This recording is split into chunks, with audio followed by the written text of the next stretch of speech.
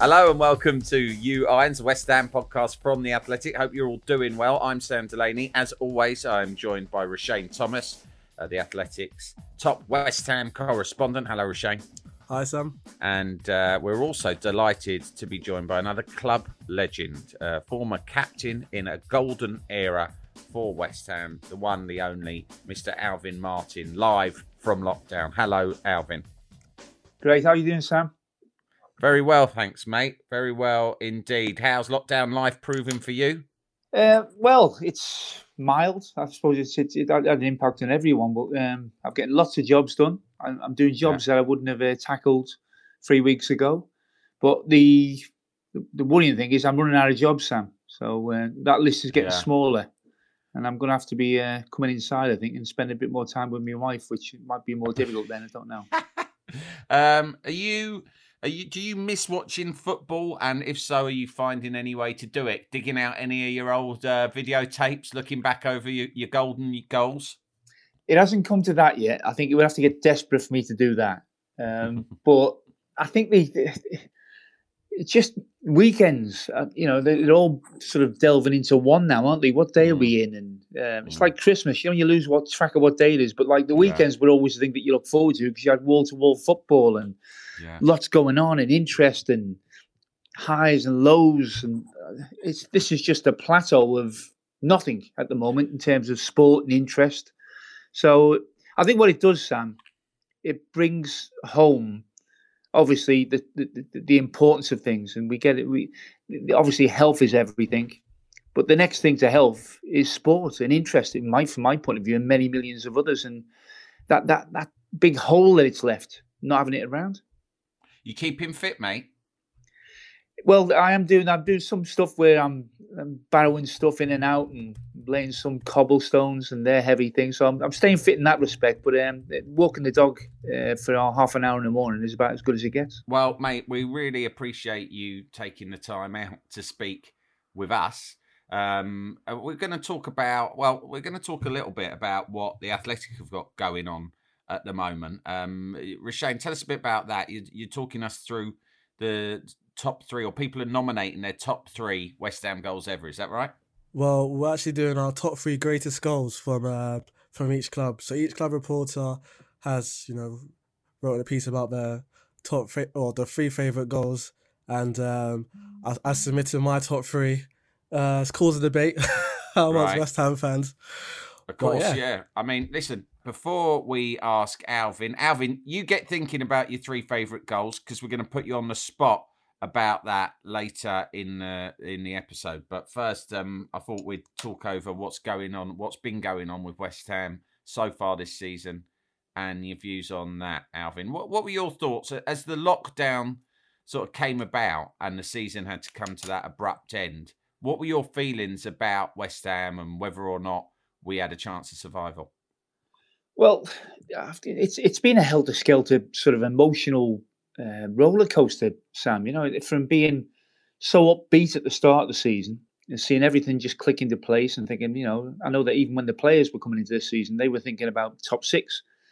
And then, approaching Christmas, you think, oh, this wasn't planned. This wasn't scripted. And some of the problems that we were having and the fixtures that we had facing us as well, Sam, I started to get really worried. And then obviously the unprecedented time that we find ourselves in and the halt to the season has probably given us time to take stock. We had that big win against Southampton, which was the must-win game. There was probably one against Brighton as well, which would have, I think, springboarded us into a better position. But like the one against Southampton was cards on the table. If we hadn't have won that game, then I would have backed us to go down. I think that performance and the fact that we had goal scorers.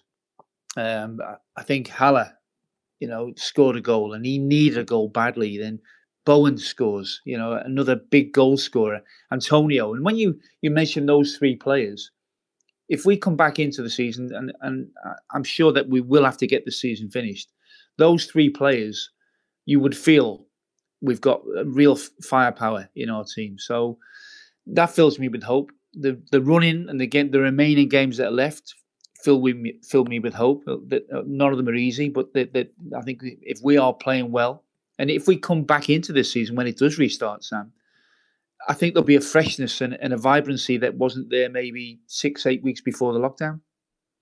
You mentioned Bowen there. I wanted to ask you about him because he came to the club in January and Moyes didn't pick him right away, which was frustrating because we all wanted to see him. And Moyes kept making the point that, he's come from the Championship. It's a big step up. We can't rely on him. He seemed, as soon as he got his chance, to be immediately at ease with playing for us in the Premier League. I mean, in all of his appearances, he looked dangerous, even coming on a sub. It's a bit of a change, isn't it? Because back in your day, we signed a lot of players from the lower divisions, not just what was then the second division, but even lower than that. And they very often came into the first team and made an impact right away. I'm thinking, for one example, Wardy came from Oldham Athletic, didn't he? And he hadn't been long there from Northwich Victoria. And there's other examples too of players who could make that step up quite quickly. Do you think the gap's bigger now, Alvin? No, I don't think so. I don't think it is. I think look, football obviously changes, and it's very hard to compare players. Sometimes, what would they be like? I think the one overriding factor, whenever I discuss then and now, is that the players that played in the 1930s or 40s or 60s or 80s all the best players would still be the best players now. You can put them into the Premier League against whoever they're facing at this moment in time. Give them the same tools in terms of pitches and training and dietary, all of that stuff, and they would still be the best. So I think nothing's changed, in my opinion, Sam. I think the faces, the names, the conditions, all of those things will change, but good players would have been good players. And I remember going into training sessions with Ronnie Boyce in my first year at West Ham in 1974, and Boyce had just finished with a back injury and hadn't played. But when we used to play one touch in tiny little confined areas, he was unbelievable. I just couldn't believe how good he was. Now Boyce could have played in this era, and Jeff Hurst and Bobby Moore, all of those top players could have played in this era as well. So I don't think that has a bearing on it. I think that the reason that David didn't bring Bowen into the games that were facing them at that moment in time is the difficulty of the fixtures, and he wanted to use him as a weapon. Now, some people say, "Well, yeah, but he might have won us a game." I think I just looked at it from the manager's point of view. He knew that this was a one-off chance of having a major impact with a player that could come in and do what Frank McAvenny or Mark Ward did. But if he'd have come in and played the games, them tough fixtures, and nothing would have happened, then it's like you've played your card. So I totally understood that. And I think the Southampton game I'll go back to, I think if and when the season starts again and we do survive, I think we'll look back on the Southampton game and Bowen coming into these remaining games and having a major impact. Alvin, just touching on Bowen and signings. Moyes has always said if he's given the time, he wants to sign young, hungry players from the Championship who have a point to prove. Because we've seen in the past, West Ham signing players, 28 and plus, perhaps for one last payday. And Moyes is like, I want to stop all of that and bring in young, exciting players. Do you think that should be, West Ham's model moving forward in the transfer market? Yeah, Rashman, I don't think you can't say, all right, that's what we're going to do, lock, stock and barrel. Because I think, you need an element of experience in there. And I know that everyone goes back to the Man United game, sort of era when they had a lot of young players all coming through at the same time. If you do get that quality caliber of player coming through, you're obviously going to play them and you are going to win things. But that's a once in a lifetime cycle when something like that happens. But I think what he is saying is we need an energy about us, and I get that completely. Young players are they are energy intensified. And I think that's what we all want to see. I want to see a quick game of football. I don't want to see it manic where you're not seeing any quality on the ball, but I want to see real energy. And I think if there was one thing that maybe we lacked when we weren't winning games, it was that energy. It just tails off. And I think young players inevitably spark off some of the older players as well. And it's getting that balance right. I think whenever you look at a team that is struggling for results and is lacking in confidence, as we were, I think, around Christmas time and before, then everything drops off. You don't realise that you were running harder. You weren't giving up at a lost cause. You chased lost causes, and I think that's one thing that that young players epitomise. They chase lost causes, and as an older player, you think, what's he running after that for? And blimey, something comes of it.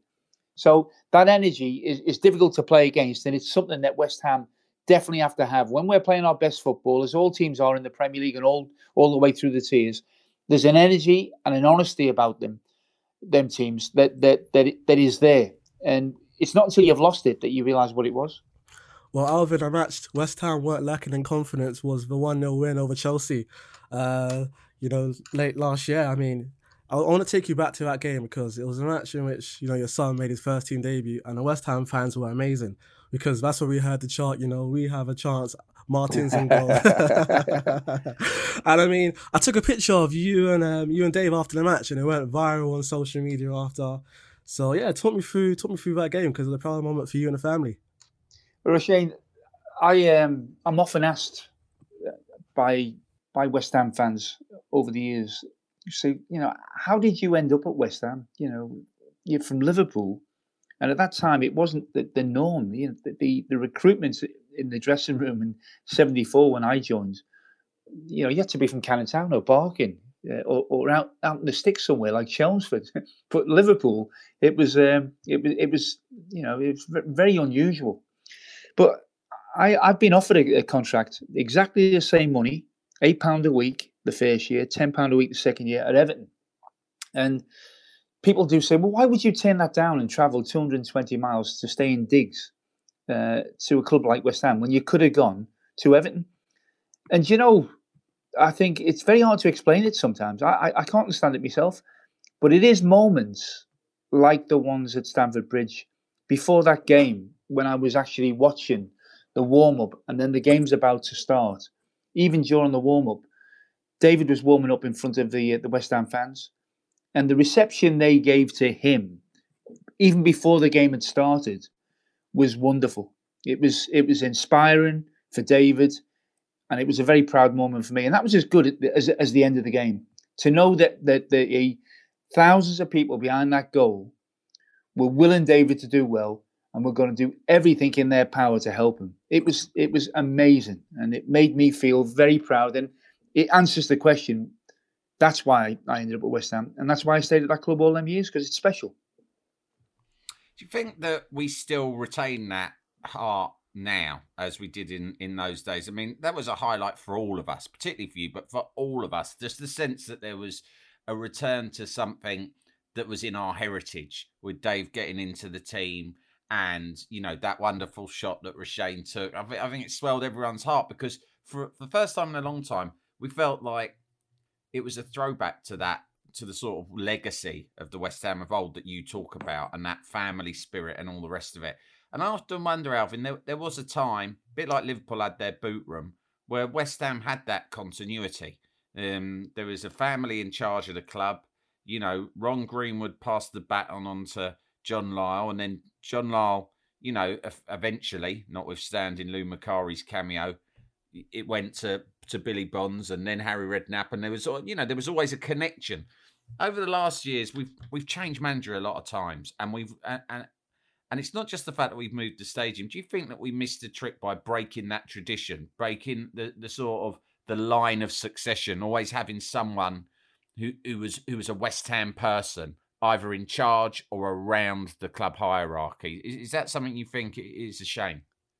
Look, Sam, it'd be lovely to think that you could always have that connection, but I think the important thing as well is to get the best man for the job. Now, if he is West Ham, even better. But I think you must never be distracted away from somebody who's going to be good for the club, who hasn't got a connection with the club in terms of playing. So I'm always wary of that.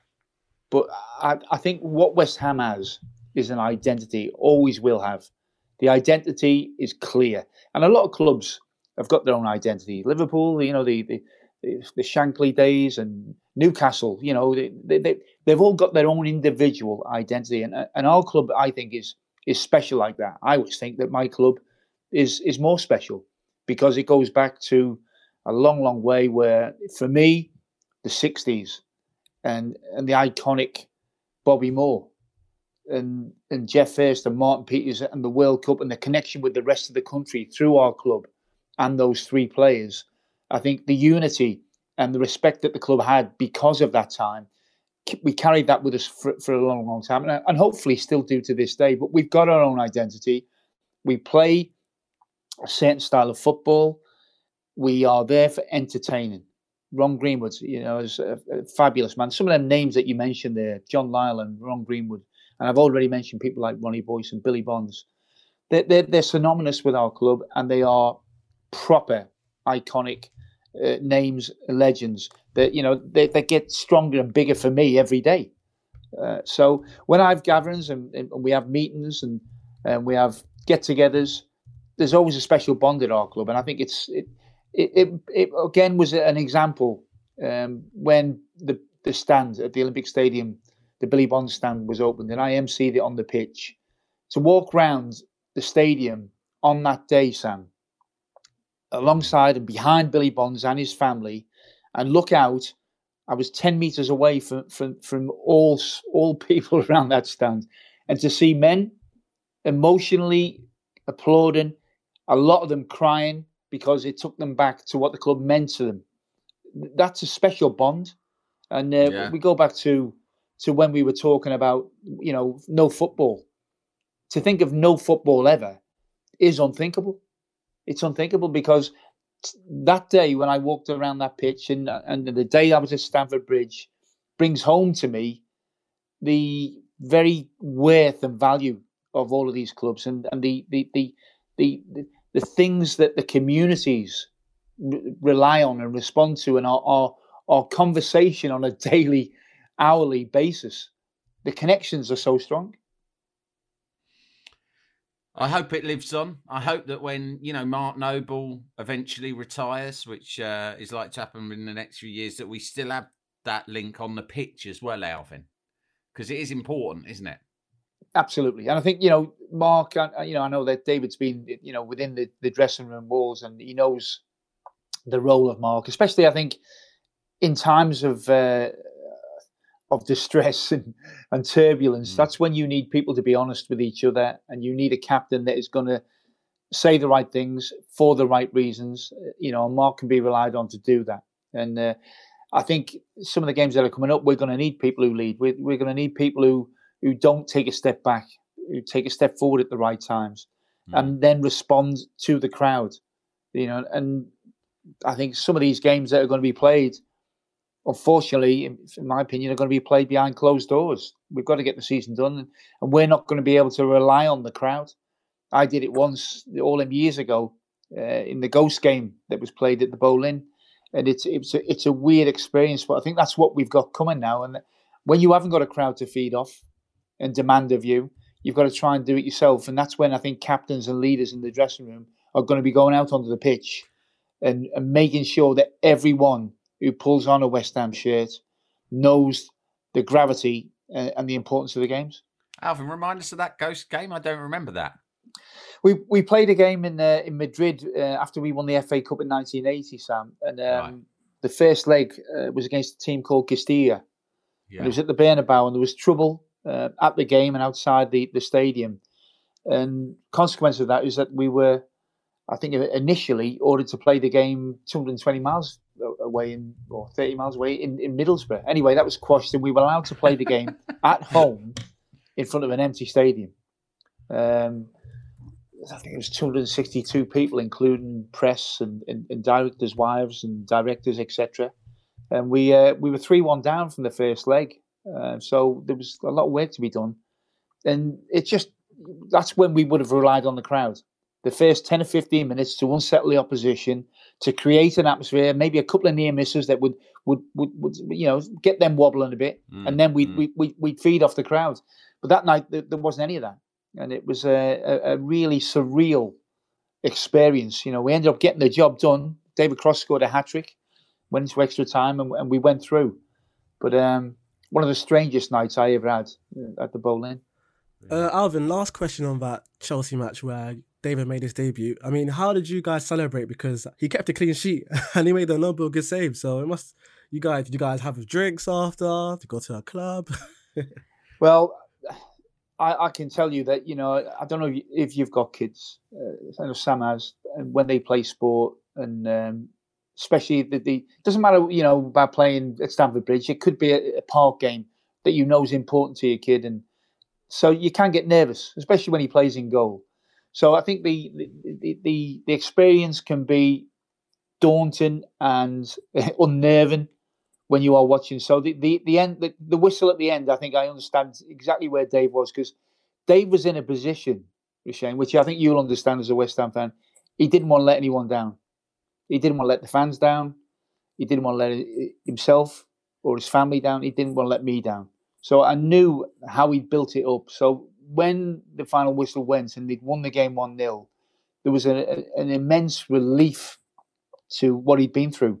So, of course, when he walked up, and as you know, you were there, the press area where I was quietly watching the game is only just behind one of the dugouts. So he was able to access that area. And I waved to him, and I expected just to then float away with the crowd. But when I seen him walking up to me, I went, oh, no, he's going to walk up to me, and I know I'm going to get emotional. And, of course, when he got a yard away from me, he got emotional, I got emotional. But then I realised I've got to go now because I can't let this go on. I said, Dave, go on. Well done. I'm proud of you. And that was when I turned and walked away. And I went with the throngs of Chelsea supporters walking back over the bridge, 50 minutes walk away to my car. And I made a phone call on the bridge because my mum's not being well. She's 88 now, and she'd had a stroke, and she'd had a fall in the hospital, broke her hip. So we'd had a really difficult 6 months. So that phone call to my mum after the game was one that I'll never forget. When I was walking over the bridge, and you think, is this really happened? Did that just really happen? And it can lift you so high, football, and that's a day that our family will never ever forget. Alvin, it was such a special moment for all of us. I remember I dropped you a text on the day because in the midst of such a bleak time for West Ham, we knew the season was going badly. It had been such a humiliating run for us. And then for us to win in any circumstances against Chelsea at their place. But, to see you and your lad celebrating afterwards and for him to have turned in that performance, it was. I think, Rashane, you've got to agree, whatever happens now, it'll be the moment of the season, won't it? 100%. I mean, fingers crossed we stay up. Nothing can top that moment. I mean, that was just a beautiful moment. And you know what? After the match, I was tasked with a mission to try and track down Sullivan. And even he said that was just so beautiful, that moment. So special. So, yeah, everyone's in agreement with that. Thanks to our good pals at beer52.com, you have the opportunity to sip 8 delicious, painstakingly sourced craft beers from around the world. All you need to do is go to beer52.com/irons and pay the postage of £4.95. And as if that wasn't enough, as a listener to You Irons, you'll get 2 extra free beers. Beer 52 are beer pioneers. They travel the globe to find the best and most interesting beer from the very best craft breweries. They are now the world's most popular craft beer discovery club. Each month, Beer 52 deliver a case with a different theme. Themes have included Germany, Korea, Belgium, South Africa, California, New Zealand, and many more. As an independent UK company, Beer 52 are also passionate about the UK craft beer scene. The beauty of Beer 52 is that you can leave any time. The power is in your hands. Your case will also include the award-winning craft beer magazine, Ferment, and a beery snack is thrown in as well. Just go to beer52.com/irons to get your case free. And don't forget, right now, You Irons listeners get 2 extra free beers. Okay, lads, time to turn our attentions to classic goals now. I don't know about you two, but I have been, trying to deal with the football lockdown by watching a hell of a lot of old vintage football online. So the chance to look at some of my favourite West Ham goals on YouTube over the last day or so has been absolutely brilliant. I've loved it. I'll tell you now, Alvin, I haven't selected any Alvin Martin goals. I mean, I could have selected all 3 of your goals against Newcastle United, for example. I didn't, but you have featured in a lot of the clips I've been watching. So you've played your role. But I just wanted to get that out of the way now, Alvin, in case you were, getting excited that you were going to make this top 3. I don't know Rashane's yet. I know he's written about them online. I haven't had a chance to look yet, Rashane. I apologise. Talk us through them and then talk us about the reaction you've had to your top 3 West Ham goals.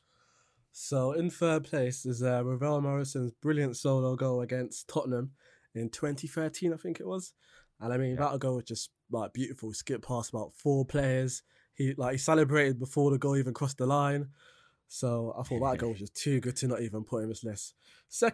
My second choice, a bit controversial, but you know, you had a number of injury problems at West Ham, and I just felt like the goal was just so beautiful not to put on the list as well. So that's Andy Carroll's overhead kick against Crystal Palace in 2017. I mean, beautiful goal.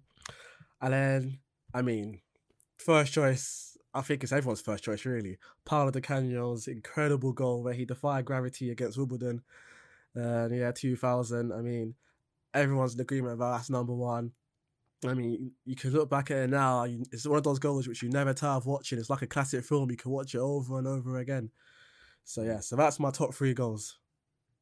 Yeah, spectacular. Did you struggle between, you know, the goals that you just thought were technically the best and the ones that sort of meant a lot emotionally to you, Roshane? Well, it's worth mentioning I'm 26, so yeah, it's all fairly recent. So, well, obviously barring that Di Canio goal. So yeah, I feel like the best technical goal is obviously Di Canio because he's, I mean, midway in the year. When I spoke to John Moncrief at Peak, he said he was already moaning at Di Canio when he was in the air. So there's that, and then obviously Ravel Morris's goal is incredible. So yeah, I'll agree with you in the sense of, you know, the technical ability behind each goal was the reason behind they all made the top 3. All right, I think we're going to leave yours till last, Alvin, because you're you can tell us whether we're right or wrong. You're the one who knows what you're talking about. We don't. So I'm going to do mine, but I'm going to tell you about my criteria. The criteria is a little bit what the technically best ones were, but I also want to be a bit clever, you know, to show off a bit. Just choose ones that maybe not everyone would have remembered or chosen automatically. For that reason, I've left Di Canio out. I couldn't bring myself to mention. I just could not bring myself to talk about the Di Canio goal because I've talked about it too much. Everyone talks about it too much. I respect your decision.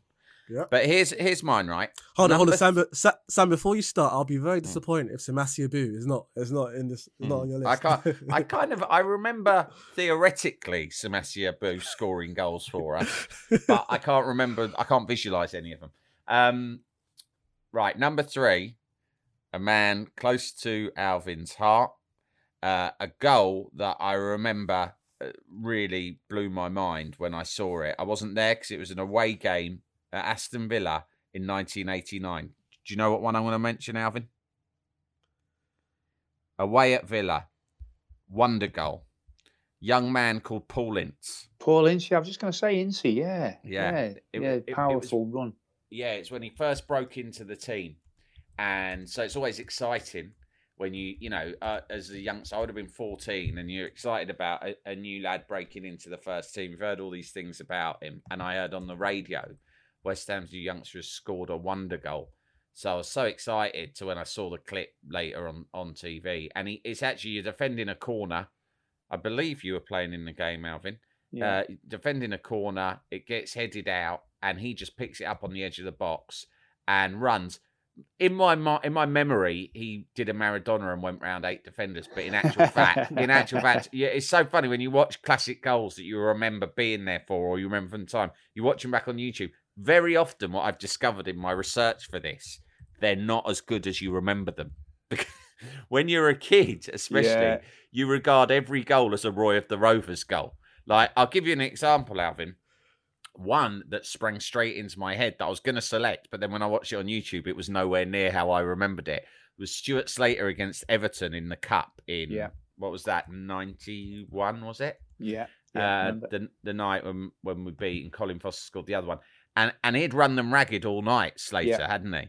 But the actual goal, I mean, it's a decent goal, but in my mind, he'd literally run down the whole left wing and beaten every Everton player, left them on their backside. In fact, he just feints inside Keown and knocks a bit of a P-roller into the inside post. So it's funny how things aren't quite how you remember them. But Paul Ince, he is unchallenged, but he runs right from the edge of our area to about 30 yards out from the Villa box and curls the most astonishing, unstoppable shot into the top left-hand corner of the goal.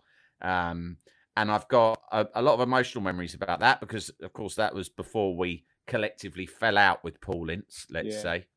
You know, he was so quick, Ince, so quick, Sam. I remember I think the quickest player we thought we had in our dressing room when Ince come into it was Frank McAvenny. And Frank was rapid, really, really quick. And I remember we set up a race between Mark Ward and Paul Ince, and then we had Frank against somebody, and Frank won his race, and Ince won his. And Ince went, "Come on, Frank, me and you'll have a go." It was a 60-yard race. And I don't know, about 10 yards away from the line. They were pretty close. But then Ince was just like cruising, you see. He was like cruising, and Frank's arms were going. You know, somebody, when they start to lose their coordination, Ince won the race. He was so quick. Frank may have been hungover, Alvin, which puts him at a slight disadvantage. He might want a rerun sober. Now, again, I don't know whether when Paul Ince scored this goal, it was before or after you had to lay him out, Alvin. I'd like to think it was afterwards, and this was his response to the discipline you dished out to him. So I can take a bit of credit, can I? Yeah, exactly. Like, you know, he'd straightened himself out. He wanted to prove himself to you. He wanted to seek forgiveness from you. We got on really well. You know, I mean, you know the story, and I think it was in Ince's book, and it was in Mark Ward's book. But there was a bit of advice, physical advice that I was able to give to Ince. I'd like to think he took it on board. And he laughs about it now. He laughs about it. But yeah, I do think sometimes with Paul Ince, you know, people now associate the relationship between West Ham fans and Paul Ince just about the negatives because of the manner in which he left and the sort of abuse we dished out to him after that. But as a result, people can forget how spectacular he was when he first came into the side. He was a very, very good player. And some West Ham fans sort of forget about that and just think about the circumstances under which he left. Anyway, my number 2 is not just for its technical brilliance, but because of what it sparked at Upton Park was one of the greatest moments, atmosphere, crowd-wise, that I've ever experienced in all my years of going. And that was Matty Etherington in the second leg of the playoff semi-final against Ipswich Town in 2004. And I think we were a goal down from the first leg at Portman Road, and you know, there was a big atmosphere. Alan Pardew had G'd all the fans up in advance, say, you know, we're a goal down. We need the whole crowd to be absolutely jumping. And we were. And it was a tremendous atmosphere. And quite early in the game, the pressure was on. We were a goal down. Etherington came short for a corner from the right. He cut in, and from an improbably acute angle, he curled one into the opposite corner. Direct from this corner. I mean, it was absolutely fantastic. I rewatched it. It was every bit as good as I remember it, as a matter of fact. And the crowd, who were already jumping that night, went absolutely berserk. And it just sort of sparked something off in the crowd and the team that meant it was never in doubt after that. We absolutely overran Ipswich. You remember that night, Alvin? Well, I do remember that night. And I remember the atmosphere. Because I was at the game. And I took David with me to the game. Right. Now, I don't know how old David was. He'd have been about 18, I think. But I remember before the game, the atmosphere was electric. And I looked at Dave, and Dave went, "Dad," he said, "all the hairs on the back of my head are standing up." He said, "It's like, you know, it's incredible." And that's how excited David was to be there. And, you know, like when you think about what's happened this season, from then to now, it can only happen in football, can't it? You know, it was to think that, you know, all those years later, David was going to be at West Ham at the age that he was, and the memories that he's got to take from this season. And he was responsible really for generating an atmosphere, although we were away, an atmosphere that was similar, because the West Ham fans that day were incredible, and it was really because he was there. That's right. And it shows you, you know, that. Look, people talk about the stadium and stuff like that. Look, I still believe that all the generations that have been passed down, whether it be at the Bowling Ground or now at the, at the London Stadium, that will never leave us. I think when there's a game that's got to be won, the atmosphere will be there. It's guaranteed. Right. Yeah, I think you're right. Yeah, I mean, it's very much the spirit of Villa Park, isn't it? When we're in that famous semi-final, which we were robbed in by Forest. Yeah. I mean, Yeah. just that day, which is probably the most famous performance, let's say, of West Ham fans ever.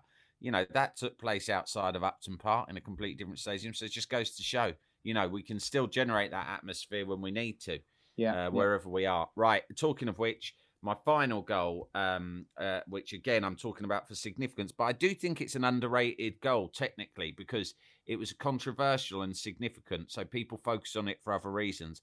But I was at the game at Old Trafford last day of the season, 2007, where we had to beat Manchester United, champions, to stay up. And Carlos Tevez scored his famous goal to win 1-0. Now, people remember that goal for the controversy, for the significance, for what happened afterwards with Sheffield United and all the rest of it. And as a result, people don't talk about it in terms of what an amazing goal it was. I mean, Carlos Tevez, if ever there was an example of the ball being almost willed into the net, it was a man who was going to score that goal and nothing was going to stop him. Long, hopeful punt up front.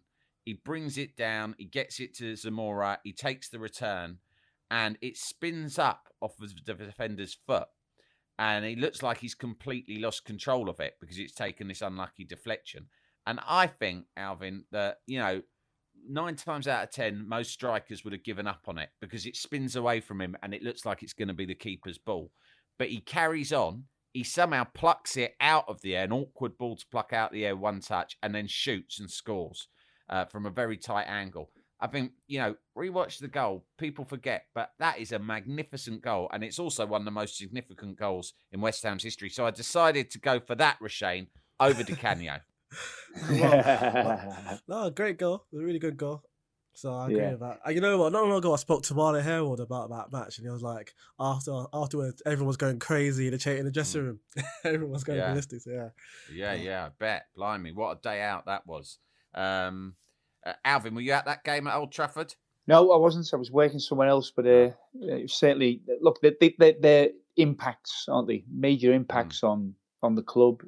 Obviously, quality goals, but they're still vital moments in our history. And I think, I think Rashane's gone for guile and for delicacy and talented execution. You've gone for maybe some moments that have resonated and been written into the folklore of West Ham. Yeah, emotional moments. Okay, right, Alvin, tell us yours then.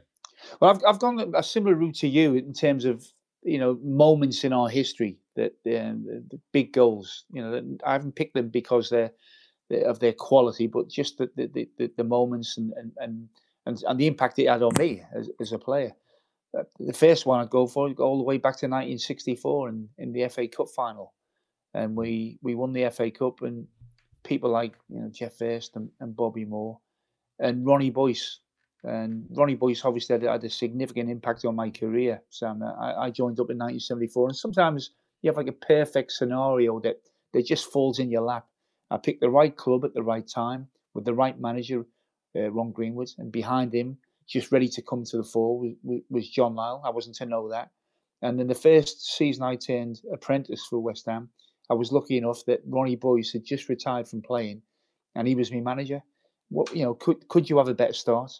Yeah. And I think the goal that he scored, the winning goal in extra time against Preston, a header, was a fantastic moment because it was reward for Ron Greenwood and the academy and the start of just prior to those three players winning the World Cup.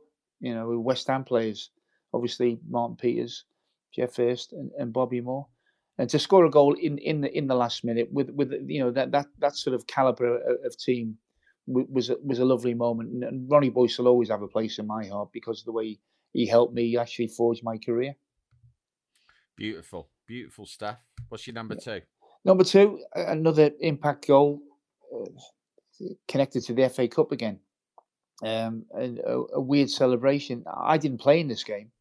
I got tonsillitis after the semi-final against Aston Villa, against Everton at Aston Villa in the semi-final of the FA Cup, and I obviously contracted this tonsillitis that kept me in bed for about a week or 10 days, and I had to listen to this game at Ellen Road in the replay against Everton, and it was excruciatingly painful. My mum and dad were up there looking after me, and we had to listen to it on a transistor radio, an old transistor radio. And in the final moments, the commentator screamed, "Lampard scores!" And what's Lampard doing up there?